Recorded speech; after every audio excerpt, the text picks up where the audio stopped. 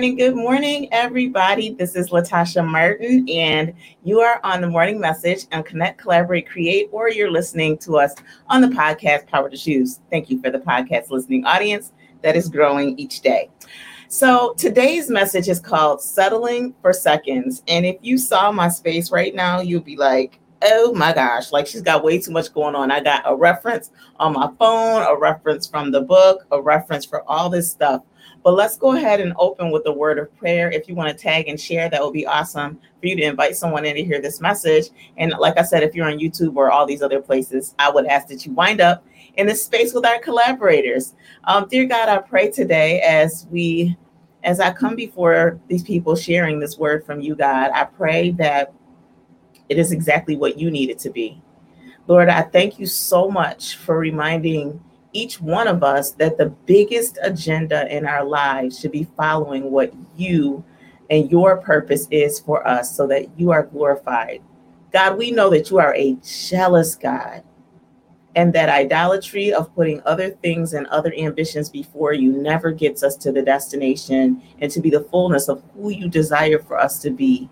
And so today, God, I pray that as we go into this message, that it resonates to the point of movement, God. It resonates to the point of movement, God, and that people will no longer just be hearers of the word, but they will be doers also. And so, Lord, I pray that if anyone needs instruction, that they're able to go into this message today as a motivation to do something different.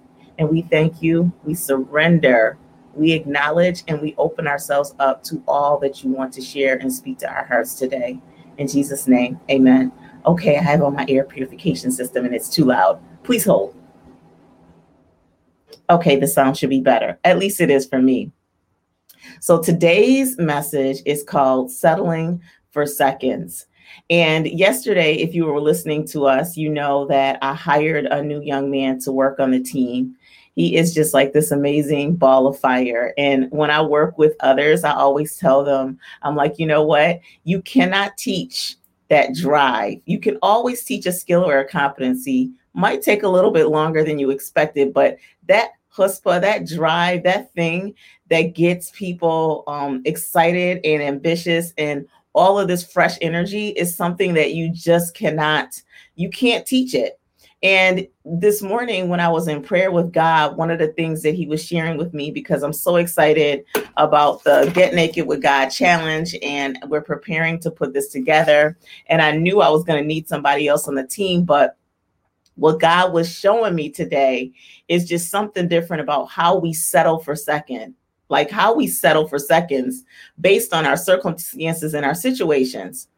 And so I know that Maya Angelou has this statement on, if someone shows you who they are, believe them. But let's flip that for a minute. And let's go into this from a spiritual text, which is in James, the 2nd chapter, the 17th verse. It says, thus by faith itself, if it does not have works, it is dead. Hear that again. It says in James, the second chapter, in the 17th verse, and this is the King James version. I don't normally come out of that translation, but it says this: thus also faith by itself, meaning that it's talking about, if you're doing, we could back up to a little bit further in the 14th to the 16th through the 17th verse, but I think it would make more sense in the NIV translation. And then we'll come back to that, because that's the words that you'll hear people say often, is faith without works is dead. But if you back up that text just a little bit, in James, the second chapter, starting in the 14th verse, in an NIV translation, it says, what good is it, my brothers, if a man claims to have faith but has no deeds? Can such faith save him? Suppose a brother or sister is without clothes and daily food. If one of you says to him, go, I wish you well, keep warm and well fed, but does nothing about his physical needs, what good is it? In the same way, faith by itself, if it's not accompanied by action, is dead. If it is not accompanied by action, it's dead. And then in the 18th verse, it says, but someone will say, you have faith, and then it says, I have deeds. Now, why is that such a critical point when we talk about settling for seconds? Why is that such a critical part when we think about this challenge on getting naked with God? Well, the analogy that what God was showing me this morning as I was reflecting and rejoicing on this new person that's joined the team is that settling for seconds is forgetting that we need to take different actions to get to different levels. Ooh, that's an amen moment. Like, you should give me a number one. Faith without actions, or doing the same thing over and over and expecting to do different things with the same resources, is just not going to get you somewhere else. And so one of the specific examples that happened with the young man yesterday is he's not an expert in the work that I do, but he is very hungry to learn some stuff. And one of the things I have been looking at, trying to get him access to a resource, and we were working on it together, and we got to the place where we needed to be. And I said, this is why teamwork makes the dream work. But what does this have to do with settling for seconds? What does this have to do with settling for seconds? Let me tell you what that means. Is that sometimes we have been conditioned by our behaviors and our normal habits to no longer press to the best. We have been so beat down by our failures and our situations and the voices that we've been listening to, that we have been settling for seconds instead of listening to the now faith God, who has no respect of person, who shows up in Hebrew 11, who is the same God. And I threw the Bible on the floor, and that's the thing I need. Hold on. The same God who showed up for so many others in the passage of Hebrews. And Hebrews is in the New Testament, which means that is the grace zone. That means that is the God who says we will do greater things zone. That is the space where God is reminding us that we are kings and queens of royalty and royal lineage and royal legacy. And if we're doing things where we're pressing towards excellence or the best version or the first version, we sometimes have to be reminded that if we are settling for seconds, I want to say today, folks, that up until today, it wasn't your fault, but I'm putting you on notice. And now it's up to you to do something different. God doesn't like people to settle for seconds. Think about that. It doesn't even logically make any sense that if you're saying that you are from, if he shows us that he's our father and that we are kids, kings and queens, or princes and princesses of royalty, then why will we be settling for seconds? Because we don't realize that the conditions of our minds have put us in a place of complacency, of making excuses of why we don't go for greater and we're settling for good. We're listening to other people day by day that are distractions to our destiny. And what happens is we forget his purpose for our lives. And we're doing lots of activities that are taking us nowhere. The original title for today's message is Circles and Lines. I talk in circles, but if I manage a team, I need to talk in lines. Why is that, Latasha? Because if I'm working on my own and I'm just hiring contractors to work with me to plug into my insanity circle, I don't have to have anyone where I have to write a process out and explain to someone in a line what I'm doing, where I'm going, what are the goals, for them to challenge me so that I stop settling for seconds. And I remember the same God who says, faith without works is dead. Because some of us are working and we're not producing because we're in this circle and we are in it by ourselves and we're listening to wise counsel on things that don't even matter to what we're really trying to get to. So let's remind ourselves not of the settling for circles conversation. Let us remind ourselves of the same God that says in Hebrews 11:1, now faith is being sure of what we hope for and certain of what we do not see. This is what the ancients were commanded for.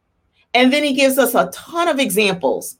He talks about Abel. He talks about Enoch. He talks about Noah. He talks about Abraham. Let's see who else he talks about. He spends a lot of time on Abraham. And I believe that the reason that God gives us these stories is when we can't look back on our own lives to remind ourselves, God, you did this before, and now you're moving me somewhere else. I'm settling for circles because as I keep hitting the walls, and I keep I get my lazy learning on, and I'm getting complacent, and I'm saying stuff like, it's going to be all right. If God never takes me to, how can you even say a statement like that if God doesn't? What can't God do? What can't God do? So when I was working with the young man yesterday, I was like, oh God, this is just what I needed. Because unlike the contractor that can just plug into my insanity circle, this young man is going to challenge me to challenge myself to say, am I walking it like I'm talking it? And do I have faith and do I have works when God already has shown me the success formula? He's also shown me the places and the strategy. He's just shown me that I need a new team to get to the new level. I want us to say together, new level. Can you put in the comment, new level? So I don't feel like I'm talking to myself. And if you're watching this on a replay, you can say hashtag new level. And so I want to circle back to remind you even why I believe God spoke to my heart on this settling for seconds. Because as I was preparing for this challenge and I was going into the context of the Get Naked with God, it was interesting because one of the things that I said in the introduction is I was reading it and I was like, oh my goodness, like this is true. And one of the things that I said is on the first page, it says, as a career agent, I have had countless conversations with people who complain about their jobs or their decisions that they've made throughout life. And often these conversations are very reactive and full of excuses as to why they are not following their passion or finding their purpose. Some people blame age. Others blame the number of years that they've had in a specific job or specific occupation. And then other excuses include education or wrong education, or it's not the right time for my family. And it says the list goes on and on and on. And when I was looking at that, I said, yes, these are the same excuses that I had started to say to myself as I was settling for seconds for this business. And when you settle for seconds, then any crumbs will be something that you celebrate. And what God had to show me today is no, Latasha. You're going to this next level. You're doing something different. Like he says in the word, I'm doing a new thing. I'm doing a new thing. And so stop settling into your comfort zone. Stop getting frustrated in situations where you're saying, like, let me tell you, like, I'm a data person. And so I look at data and I look at information and I make decisions on that. He even had to remind me of that as well. He said, some of the same people that you're saying the now faith, and you're looking at what they did, they couldn't settle for seconds, but they definitely had to push past what the data would have said. You see, with Abram and Sarah, the data would have said they could have never had a baby, but they did. At like he had a baby, a child at 100, and Sarah was 90 something. If you look at the data with Noah, God directed him to build a boat, but mind you, it had never rained. The magnitude of this boat is humongous. So Noah had to believe, now faith, that God, the creator of all, could not give you information about pressing towards something that didn't make sense logically, but spiritually it made sense. And in his obedience, all the naysayers, he wasn't just talking about it. He had faith with works and he built the boat. And even his family that thought he was nuts at some point got on board. And yet it rained. It rained like it never rained before, because God's purpose and God's plans don't always logically make sense. So why am I sharing this message with you today? Because some of y'all are settling for seconds, just like Latasha was. And I want to encourage and remind you today, stop settling for seconds. You may have to be intentionally ignorant of your circumstances, so you can step into the now faith God and strive for the excellence for his purpose, where he can be glorified even in the process. Amen. Glorified in the process. And I don't care how long you've been on the insanity circle. I don't care how long you've been settling seconds. Today is a wake-up call. If you will heed to the call, if you will heed to the call, and if you need a little help, maybe you need to get the Get Naked with God book. Maybe you need to start mentally preparing yourself for the Get Naked with God challenge, because it is definitely coming. And I am so excited about what I believe God is going to do with and through this challenge. I can't keep listening to the narrative in my mind.